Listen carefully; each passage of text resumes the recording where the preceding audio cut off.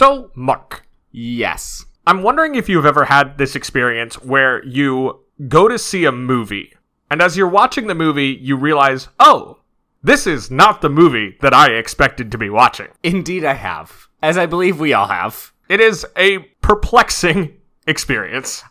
It really throws you off. Like, we discuss it, I think, in the Diary of a Mad Black Woman episode, where both of us only knew that it was a Madea movie. That is barely a Madea movie. It is barely a Madea movie, and it is much sadder than I was expecting. Also, not really about a diary. No, the diary is... Much like, I would argue, The Notebook, which is not about a notebook. I would say The Notebook is more about a notebook than Diary of a Mad Black Woman is about a diary, because at least all of The Notebook is being read from a notebook. Sure. The diary is never shown in the movie, I believe. I think it is. Yeah, there are some, transition shots of her writing, and they use that as an excuse for all the voiceover about the deep anguish she's feeling. Oh, yeah. I guess that is true. I don't know. Anyway, I think the worst one I've had recently is I watched the classic film Chinatown, expecting some of it, at least, to take place in Chinatown. I guess the last scene does, but I didn't expect a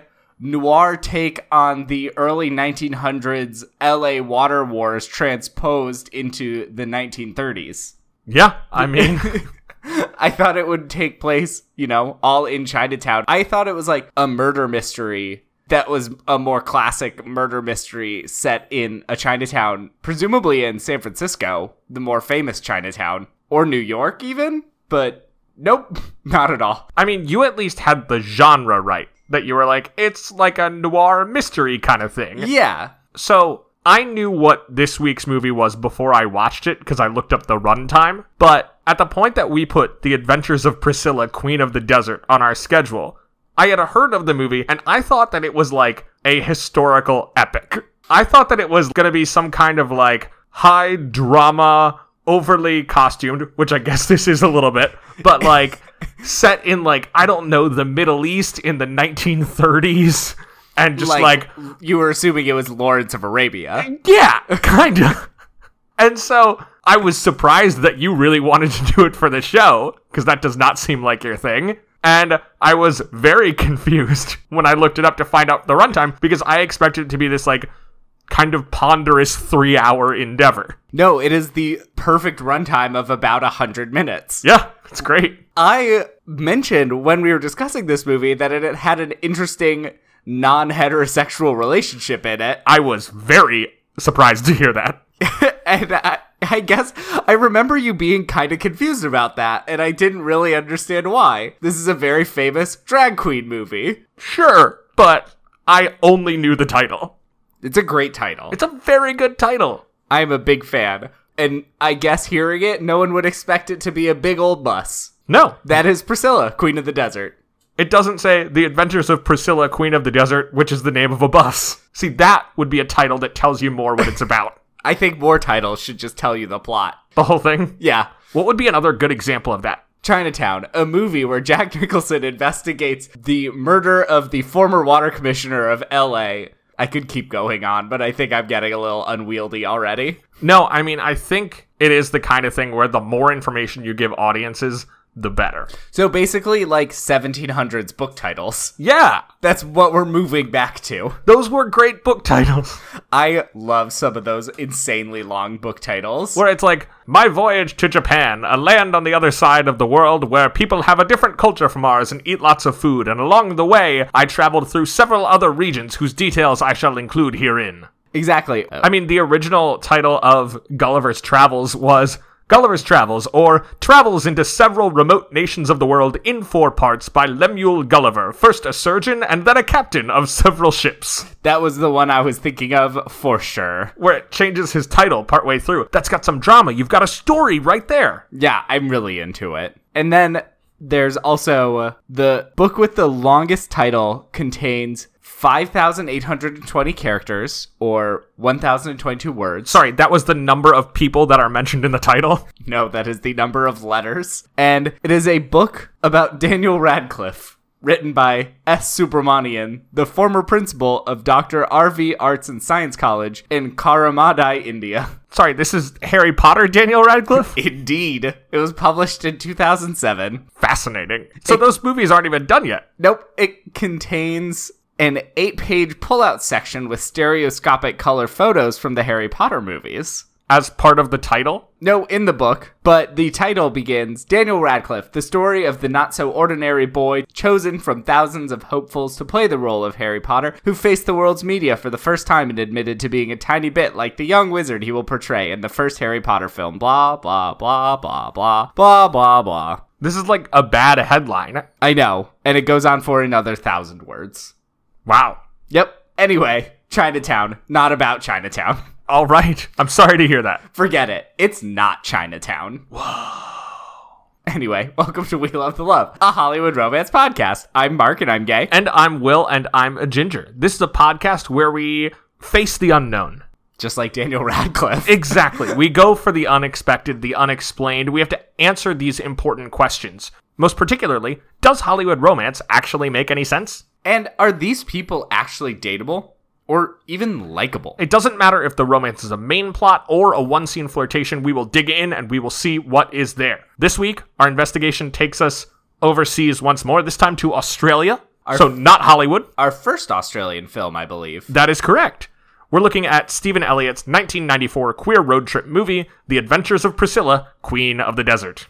Not a period piece set in the Middle East. No, there is no... I guess there is a dramatic feint in it. Yeah, there is a dramatic element to it. No, literally a dramatic feint. I expected someone to collapse from the heat and the drama of what was happening in the Middle East between the wars, and we do have a big feint when Terrence Stamp sees Hugo Weaving's kid. And then Hugo Weaving when he sees his kid in the audience. There's two! This is basically the movie I thought it was going to be. Yeah, basically. So, The Adventures of Priscilla, Queen of the Desert, tells the story of... A bus. I love buses. Tells the story of Tick, who is a drag queen, Mitski the Magnificent, who is driving to Alice Springs out in the Northern Territories of Australia from Sydney to perform at a casino, and he asks along his friend Bernadette, who is a retired trans woman who used to be in Les Girls, which is a real famous Sydney cabaret, like all-male female impersonating cabaret, and the young Guy Pearce playing Adam. Very young Guy Pearce. Felicia. And the three of them are taking about a week plus to make this drive. It's quite a drive. It is 29 hours of road time now, according to Google. I was about to check. I don't know what it is back then. 25 years ago. Yeah, they may have changed the roads, who knows, but it is through the middle of absolute nowhere. Will got Mad Max vibes because they filmed it there. Yeah, I mean, George Miller is Australian. Yeah. I think didn't they film it in the Outback too? Yeah. Like all of them. Mm-hmm. Back to the first one. So it is a great movie and I enjoy it, even though it has a very, very uncomfortable middle part with a Thai woman. Yes, there is an unfortunate middle section. I believe she's Filipino, actually. Is she? Yeah. Well, it's okay because the name on her DVD is written, I believe, in Japanese. Really? So no one knows. On her what? Yeah. The name on her what? Or VHS. Oh, okay. There's like a tape of her stuff or something. I missed that. Yeah. Her name was written somewhere, like on the wall or something, and I think it was also written in Japanese, so who knows what was going on. Racism. Yes. And it's got the whole, like, ping pong ball thing. Is that a thing? I saw it first in a Mad TV parody of Memoirs of a Geisha. Oh. So I think it exists. And I believe it probably comes from, like, the Vietnam War era. Probably. It sounds like that. Yeah, that was unfortunate, because besides that, this movie is very sweet. It's very, like, shocking to see a nuanced performance of a trans woman in 1994. By a straight man. Better than some more modern takes, for sure, I'd say. Yeah. Because it's also interesting that this movie deals with the transphobia of the drag community, which is a pretty hot topic these days. Yeah, I knew that as a recent thing, but this is not a community I know a lot about. Right, so you hear a lot about it, especially with, like, RuPaul's Drag Race, but you get some transphobia out of Adam towards Bernadette. Yeah, by this again is dead-naming Adam, played her. by a very young Guy Pearce. How young was he when they made this? So he's hired off of an Australian soap opera at this point. The show was named Snowy River. It was one of several soap operas that Guy Pearce appeared on. At this point, Did you just say appeared on? you can't prove what I just said. I mean, I can. We are recording it. I don't know about that. So in 1994, he would have been 27. And this is only the third movie that he appeared in, and his first with a really substantial role. It's interesting how all three of them, I don't know how big at the time they all were, but they all went on to have very successful careers. Sure, Terrence Stamp had already been in Superman 2, Okay. where he plays General Zod. Yeah, he's the biggest steal for sure. Yeah, well, and he also is an important get because this movie was heavily financed by the Australia Film Finance Corporation, which is run by the Australian government. And one of the requirements of that subsidy was that they could only hire one non-Australian actor.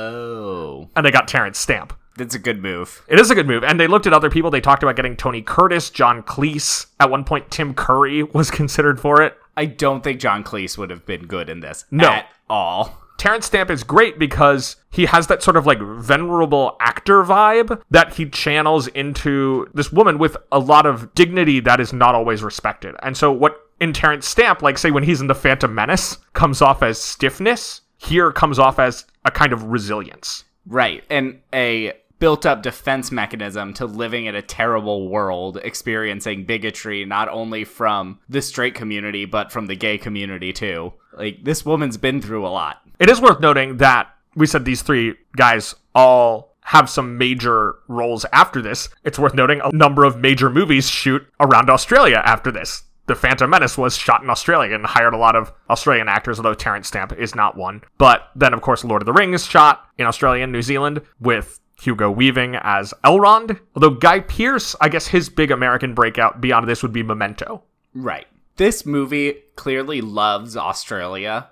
Yeah. Like, the Outback. The shots of just how beautiful the Outback are, and also all the lizards, are some of my favorite things. The lizards are my favorite character. This is a great lizard movie. If you are pro-lizard, watch this movie. So not only are the lizards great, there are lizard outfits in this movie. There are multiple lizards, like species, too. Some of those great, like, spiny lizards. Yeah, the one that is just entirely covered in horns. I love that. I love that guy. And then they play the basilisk lizards eating an emu during the final drag performance. So here's my question about the emu costumes. Yes. Do you go to your costume designer and say, "Hi, we need an emu costume"? Or do you just tell your costume designer, "Go nuts," and then see what they come back with? In this case, I believe that it was probably the latter. Yeah. I feel like this is a movie where they would trust the costume designer and just be like, you just have fun and design all these drag costumes. I mean, you have to, because so much of it is about these elaborate costumes. Very elaborate. Yeah. The giant, like, silver fabric blowing in the wind.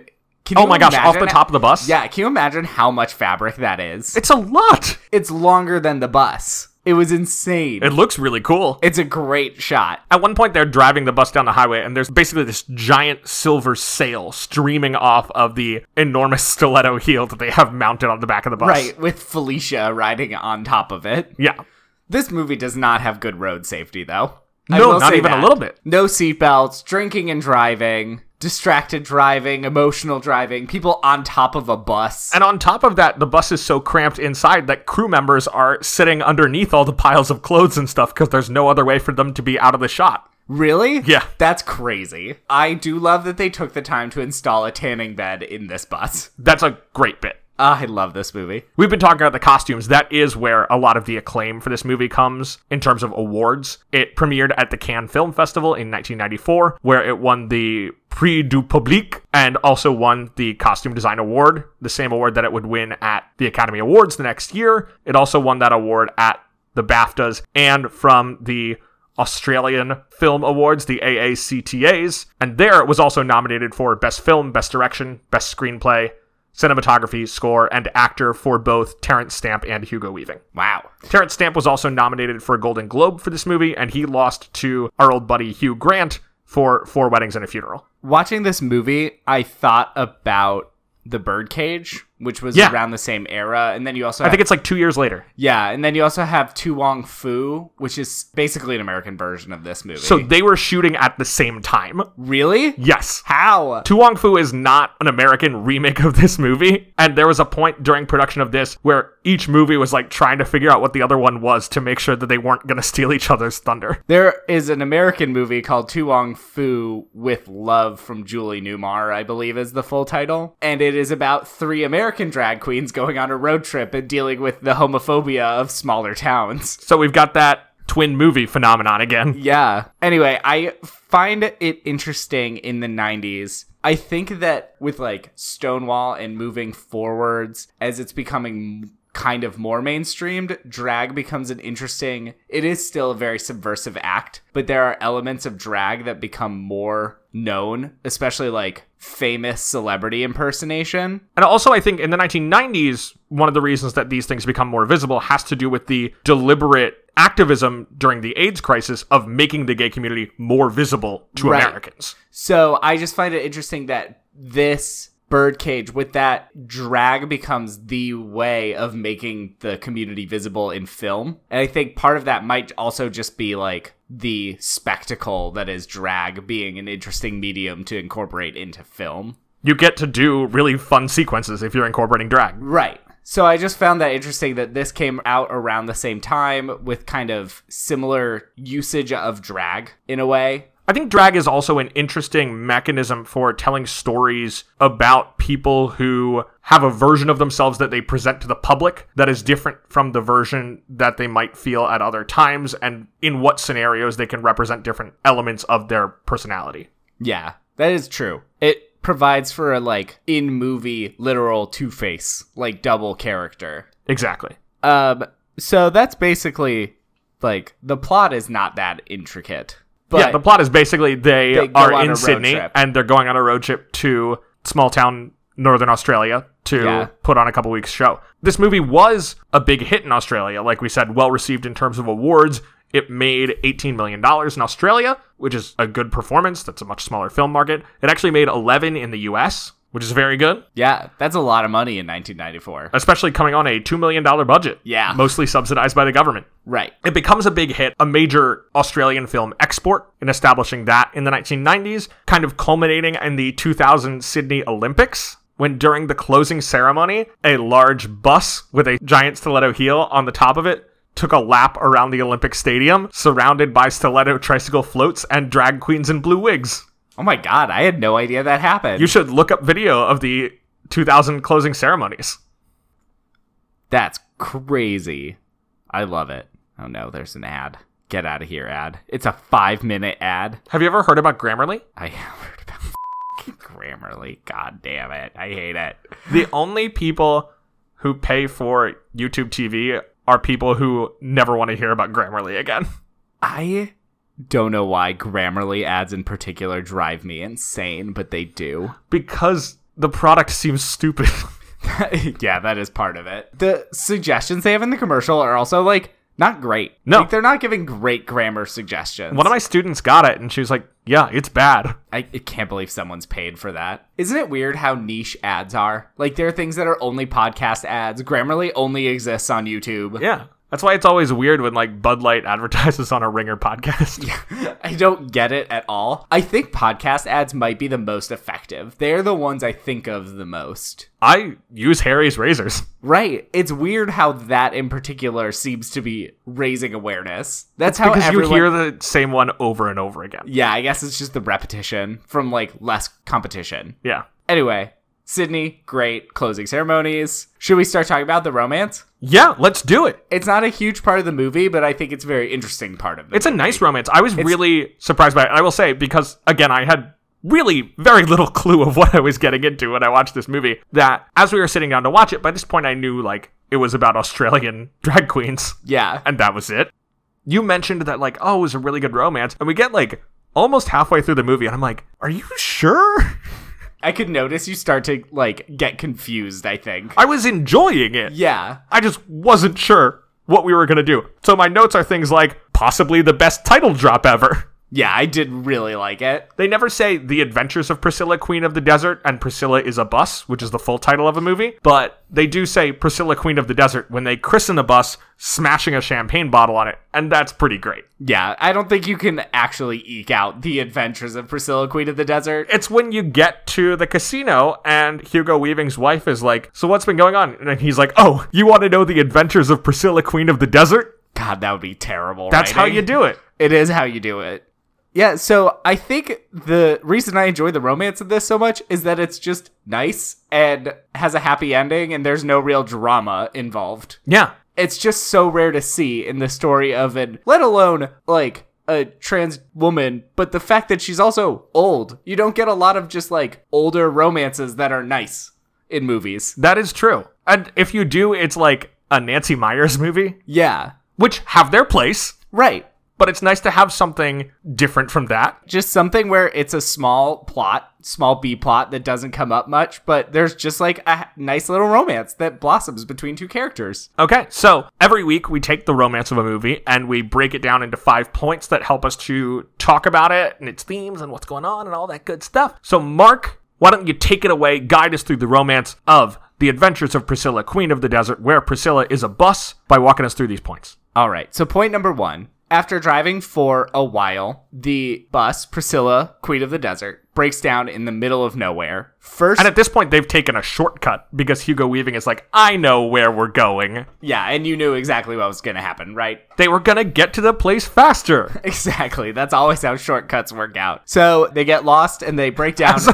As a DM in Dungeons & Dragons, I know that shortcuts are always about getting things moving faster. That is true. In the world of Dungeons & Dragons, shortcuts tend to work because the DM is bored with walking. Exactly. So I just thought of Hugo Weaving as the DM of this journey. Anyway, they break down. First, Bernadette goes for a, hours-long walk and finds a couple who are willing to help because Bernadette is dressed in, normal She is clothes. dressed as a woman. She's dressed as a woman. She's wearing, a nice outfit with a hat. And they see her and they're like, oh, we'll help you out. We'll drive You've got a hat. Right, you've got a hat. So they get to the bus, and Guy Pearce, Adam/Felicia, is shirtless, but with boobs drawn on his body in purple paint. Or, it's not purple, it's lavender. Which is, unusual. And Mitski is in full costume, no this, makeup flowing or wig. Green and black. He looks like he just got out of, a community theater production of Wicked. Right, but he's not wearing a wig or makeup or anything because he's just rehearsing, and they're so excited to see these people. They're really nice, but the couple sees that they are gay and just drives away. No. And leaves them stranded in the middle of nowhere. So then they get rescued by, an Aboriginal guitar circle? Yeah, basically, they're just driving around having a party in the middle of the night, and one of them finds these 3 performers rehearsing. Sitting around a fire. And he rescues them, brings them. They put him in drag during the guitar circle that has I Will Survive, the Australian remix. So Hugo Weaving's headdress during this was giving me some real Midsummer vibes. Yes, it's giant floral headdress. I was getting really concerned that he was going to put one of those dudes in a bear costume. That would be different connotations in this community. True. I had not thought of that.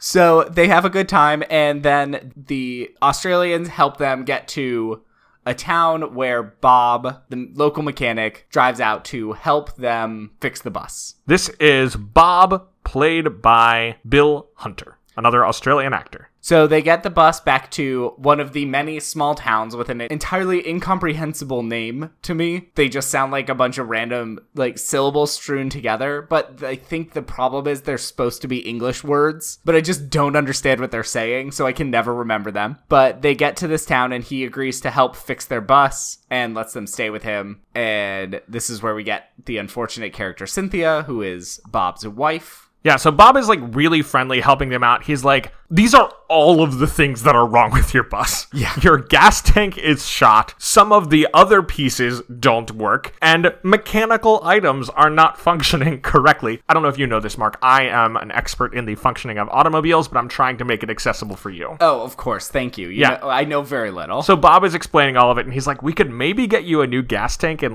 a week? And Hugo Weaving is like, no good! They have to be at the casino in 6 days.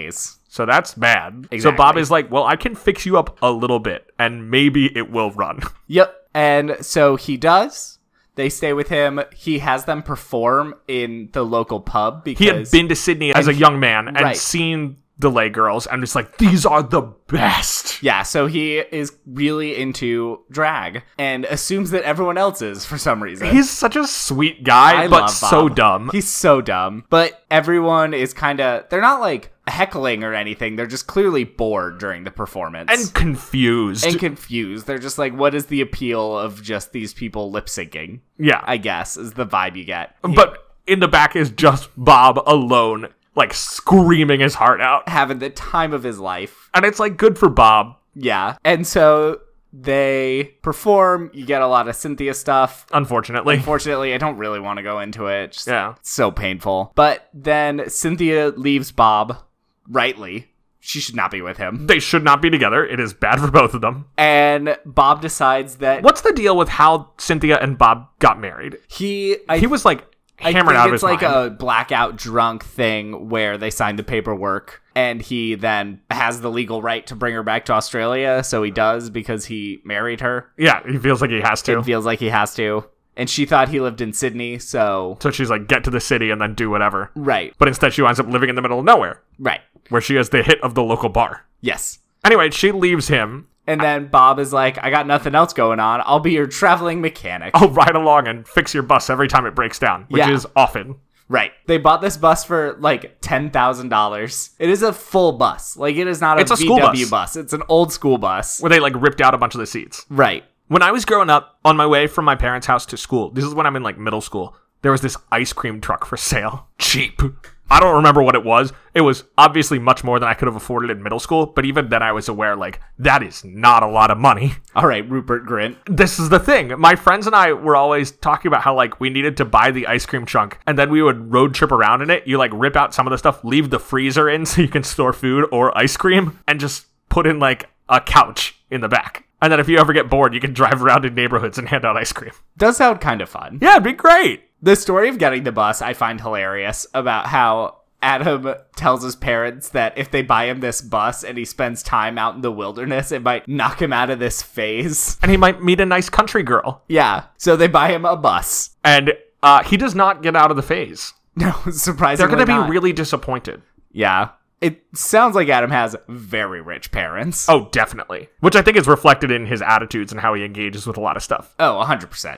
Yeah. He's that rambunctious, like, rich kid that never learned consequences and just likes to get a rise out of people. Yeah, whereas, say, Bernadette has obviously experienced a lot of hardship in her life. Right. Starting with, I mean, the movie starts with her partner's death. Yeah. Her 25-year-old partner who has a fetish for trans women, but is nice. And he that's goes all by she Trumpet. needs. Yeah. And he dies by peroxiding his hair in an unventilated room. So don't do that. Yes. This is a public service announcement. PSA, make sure you can breathe fresh air while dyeing your hair. But that had like a nice rhyme to it. I'm really great at PSAs. That's amazing. Don't do drugs. The more you know. I thought about that. All right. Anyway, Bob decides to tag along, and they're just, making their way to Alice Springs, which brings us to point number 2. They are in another small town whose name I don't remember. Just small Australian town. Mining town. Do you want to name it? Not really. Okay. I feel like it had a great name. It was basically a, like, Cowabunga-esque name. And Is it Coober Petty? I think this one is Cooper Petty. According to Wikipedia, that is a town they go to. Yeah. Yeah, this is the one. Cooper Petty. Yeah, so it's a small mining town. It seems even smaller than the one Bob is from. Yeah, because Bob's town had a bar, and this town has, like, a pit that people drink around. Yep. You want to go down to the pit and get some booze? This is like in Ma, the Octavia Spencer movie, where the kid's just, like, drinking, like, some ruins. Yep. And so Bob is like, you guys, this place in particular, you can't be seen. Just stay in the hotel. Don't go out. I'm going to go see some friends of mine. And then Guy Pearce is like, what if instead I did drugs? Yes. What Mark just said not to do, Exactly. and then went out. In drag. Basically looking like 70s Mary Jane Watson. Exactly. That's, I'm pretty sure, the exact inspiration for that. I would believe it. Yeah. But while this is happening, Bernadette and Tick, or Anthony, I think his real name is, are having a nice dinner. And this is the first mention where Tick is just like, oh, so Bob's What's going on with you? Pretty nice, huh? You thanked him for being a gentleman earlier. Yeah, he's not going on a lot, but... No one has said that platonically ever. Yeah, exactly. So it's just like, wink, wink, and before they can get further into this... And Bernadette's kind of like, what are you talking about? Oh, no, Please. no. But then you see Adam getting chased by a group of men who are attempting to rape and or murder him, it seems. Yeah. Unclear which, but definitely... Violence. Absolutely. And so Bob rescues him. Has to rescue him, and I think Bernadette, kicks a guy in the balls. Yeah, Bernadette's the one who actually beats up the assaulter, while Bob is protecting Adam. And then they leave that town. Good riddance to Coober Petty. Coober Petty. Coober Petty. 2 words. Coober Petty. And so, yeah. Sounds like the name of, a newspaper comic character. It does. Coober Petty. Child reporter. There we go. Done. Is that the yellow kid's name? I don't know. Coober Petty. It could be. I don't know who the yellow kid is. Oh, the yellow kid Sounds is the racist. original newspaper comic character. Okay. Yellow journalism Yeah. is from newspapers that ran the yellow kid. Oh, I had no idea. And I just watched Citizen Kane. It's the original newspaper comic. You learn something new every day. So anyway, point 3, they are camping out for a night in the bus, and they're all hanging out, having marshmallows around a fire. Bob has been super friendly. He's like, I'll just sleep on the roof of the bus. I don't even care. Yeah. I'm just a nice guy. That's all Bob is, though, is just a nice guy. I'm just a nice guy who'll do whatever you need. And so they're sitting Bob is the NPC who the DM introduces when he realizes that the party is too much of a disaster to get anything done. Yeah, I'd believe that. This is a very fun D&D movie, isn't it? Yeah. They're just going on an adventure, encountering NPCs who are either helping or hurting them. They encounter hostile people that they can try to talk their way out of or fight them. Right. Wow. I never thought about it that way. Yeah. Basically This is a classic D&D campaign. So after they've finished eating dinner, Anthony Tick looks at Bernadette and is like, wink, wink. And Bernadette's like, nods. And Tig is like, I'm going to bed, everybody. Everybody hear Adam. me going to bed. Adam, do you want to go to bed too? And shockingly, Adam just nods and goes to bed instead of making a scene. And as they're going, Tick keeps looking around and being like, I'm going to bed. I'm leaving you two alone. Yeah, it's very subtle. It's a great subtle performance. And then Bernadette is like, you want some cake? Yeah. And so they cut to black, and the next morning, Anthony finds them asleep on the ground. Bernadette is asleep on the cake. And he makes a classic, I've waited my whole life to say this. Bernadette, you've left your cake out in the rain. Everyone loves those MacArthur Park references. Do you know that song? Yeah. Okay. Specifically, I know it because Weird Al did a parody of it called Jurassic Park. Of course. And that is my middle school listening. Yes. I know the Donna Summer version. I do not know the 10-minute folk ballad that comes from, where if you listen to that, you understand the cake being out in the rain. So I still don't get why that cake is out in the rain. I only know the Weird Al lyrics. Yeah. I feel like they can't get that much weirder than the original. Well, they're just about Jurassic Park. Yeah. That's the thing. They're not weird. They're a plot summary of Jurassic Park. That makes a lot more sense. The first lines of the song are like, someone left a cake out in the rain. Jurassic in Park is MacArthur frightening Park. in the dark. Yeah. Anyway, I'm afraid those things will harm me because they sure don't act like Barney, and they think that I'm their dinner, not their friend. Pretty great lyrics. Yeah, they're good. So the two of them stay up all night talking. They fall asleep outside. It's very cute. They're just kind of sheepish when they wake up. Flirting, sheepish. They're not addressing it at all. And this brings us to point number 4. They finally make it to Alice Springs.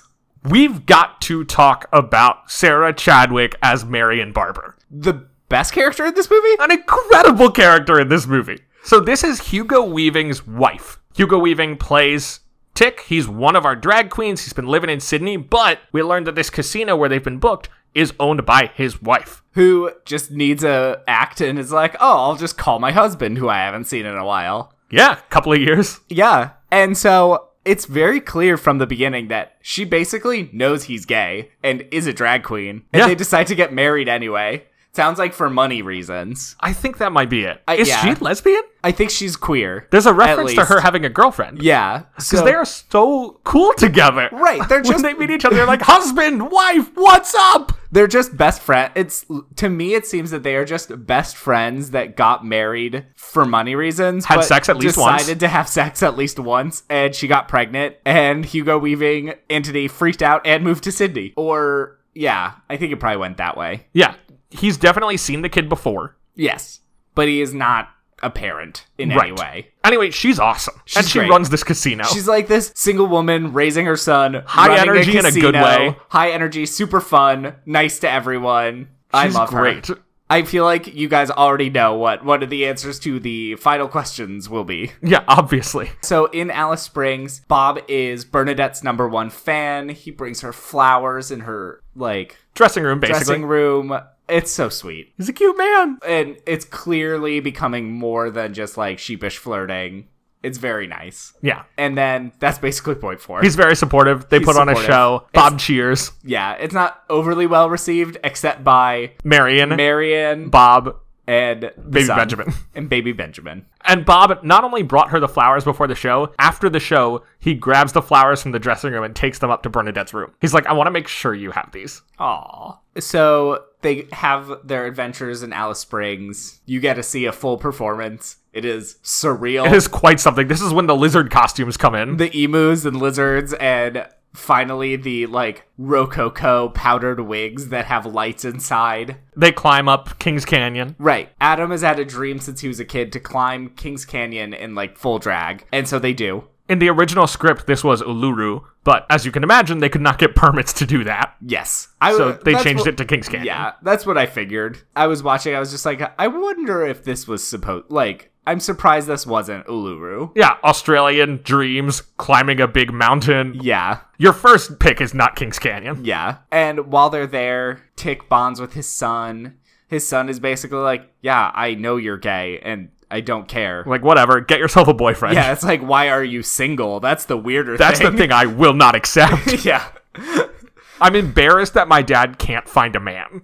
Yeah, basically. The kid is great. We need, a Sleepless in Seattle situation where the kid just sets his dad up. And in the end, he probably ends up back with Marion, who's getting over the breakup with her most recent girlfriend. Yeah. But then we get to point 5, which is the last real scene of the movie. They're packed up and leaving Alice Springs. They've done their 2-week stint, and they're heading out. Going back to Sydney. Except... they're boarding the bus and Bernadette's not with them. What? They're just like, where is Bernadette? She hasn't Where even did you go, Bernadette? The longest trailer in the world. Here's the thing. The trailer for Where Do You Go, Bernadette, which by now, the film has been released. But the trailer feels like it's 6 or 7 minutes long. It is a normal length trailer. It is just terribly edited. I hate it. I know. I'm so mad at this movie. I went and saw 2 movies in one day last week and saw it in neither, and I was very excited. Yeah, because it is death. Cloud Atlas had a 6-minute trailer. Cloud Atlas needed a 6-minute trailer. It had 6 stories in it. Where Do You Go, Bernadette is just like, a lady is weird, and then she goes out the window. And goes to Antarctica. There we go. Trailer. Done. Yep. Ugh. Anyway. Where did Bernadette go? Bernadette comes out, no bags, and they're just like, are you serious? Get your stuff on board. We need to leave. And she's just like, I'm not going. By now, we already know that Bob is not leaving. Right. Because Bob is now in the shirt of employees at the casino. Yeah. So he has a name tag. Yeah, Bob's taking a job. He's moved to the big city of Alice Springs. I'm so happy for Bob in that moment. I am too. He's got a new life. He's not with Cynthia, who was terrible with him. He's in a place where it seems that he is going to fit in better. Yeah, because Marion is also really happy and friendly. Yeah. And Bernadette says that she's taking over as the entertainment arranger. Booker coordinator for this casino. And she's going to try to maintain things with Bob. It's just Bernadette is got a new job and she's trying to make it work with this man. And there's a tearful goodbye between Bernadette and Antony. He's happy for her, but he's sad that she's not going with him. And then you get a performance by Antony and Adam as Mitski and Felicia to ABBA, which has been referenced multiple times throughout the movie. Particularly that Tick, Hugo Weaving, does not care for ABBA at all. We know that No, Bernadette Right, I'm sorry. is the one. Bernadette does not like ABBA and is annoyed that everyone is obsessed with them. She'll refuse to perform their stuff. Benjamin, Hugo Weaving's son, is really into ABBA. And it's just like, yo, Dad, are you going to do some ABBA? That would be awesome. Yeah. And he's like, yeah, sure. It's basically like, am I going to bring this child to my nightclub act? The answer is yes. Yes. So you end it with them doing Mamma Mia, and Benjamin's working the lights Yay. with a real adult doing the work, but he's there helping. He's kind of holding on to the follow spot. Yeah, it's very cute. And that's the end of the movie. Yay. All right, Will. After watching all of this unfold, do you find the romance believable? I do. I do too. Yeah. Bob and Priscilla, excuse me. Bob and the bus. Great friends. I mean, to be clear, you know I love buses. Yes. Buses are the best. Public transportation rules. I ride the bus every day. Huge fan of the bus. Bob and Bernadette, I think, are really sweet together.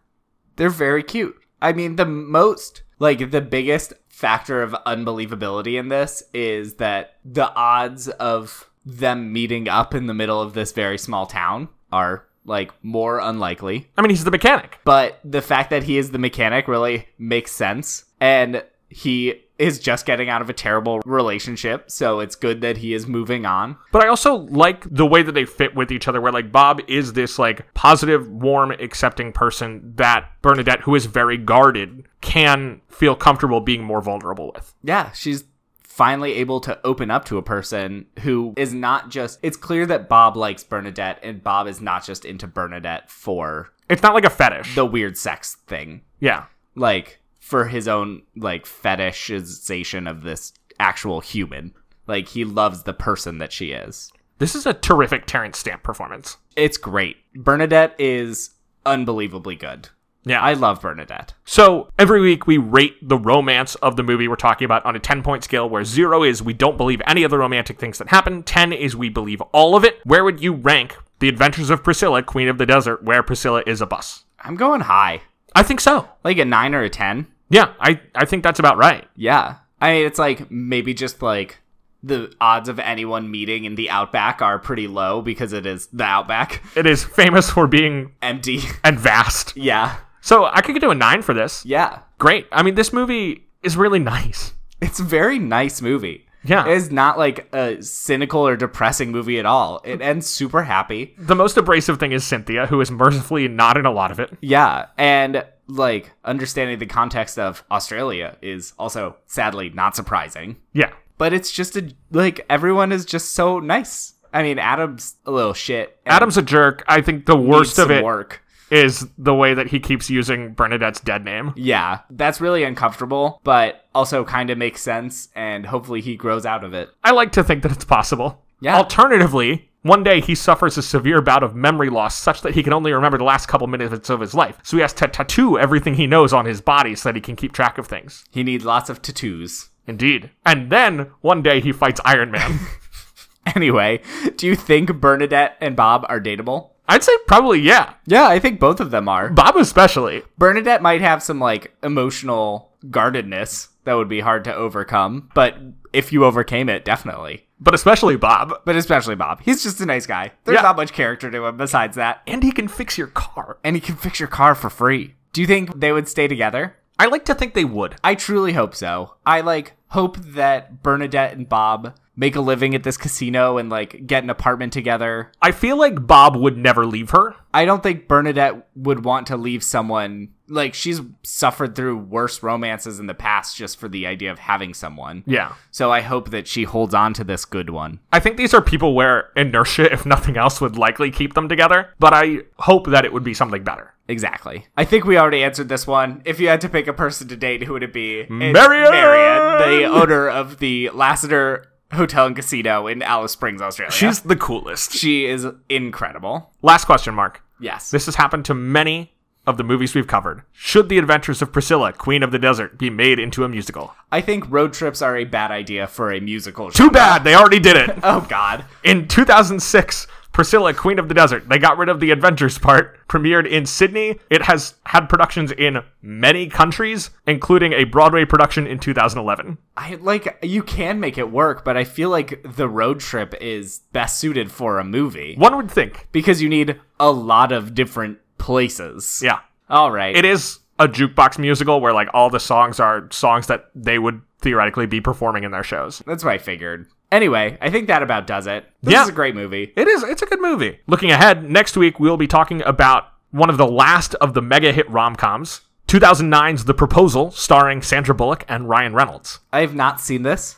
I'm very excited to, because I've heard good things. I have not seen it in many years. It made a crap ton of money. It was huge. Yeah, this is also a big deal because for Sandra Bullock, this is the same year as The Blind Side. Or maybe it's the year after, but it's like right there and within a 12-month window. Yeah. Isn't she older than Ryan Reynolds, too? Yes, quite a bit. Which is also cool to see in a rom-com. It's very cool. So I'm Sandra excited. Bullock, very cool. Yeah, I'm excited to talk more about it. Yeah. Until then, you can follow the show on Facebook and Twitter at LoveToLovePod, and you can email us questions or movie suggestions at LoveToLovePod@gmail.com. Please remember to rate, review, and subscribe. Last question, Mark. What is the best piece of dating advice you got from The Adventures of Priscilla, Queen of the Desert, where Priscilla is a bus? Be nice. That's all it took for Bob.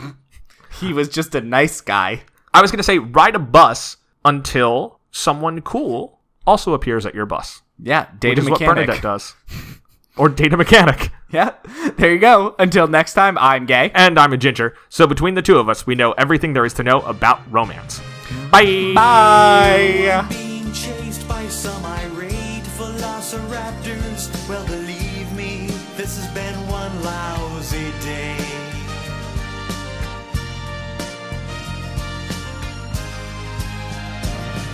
Jurassic Park is frightening in the dark.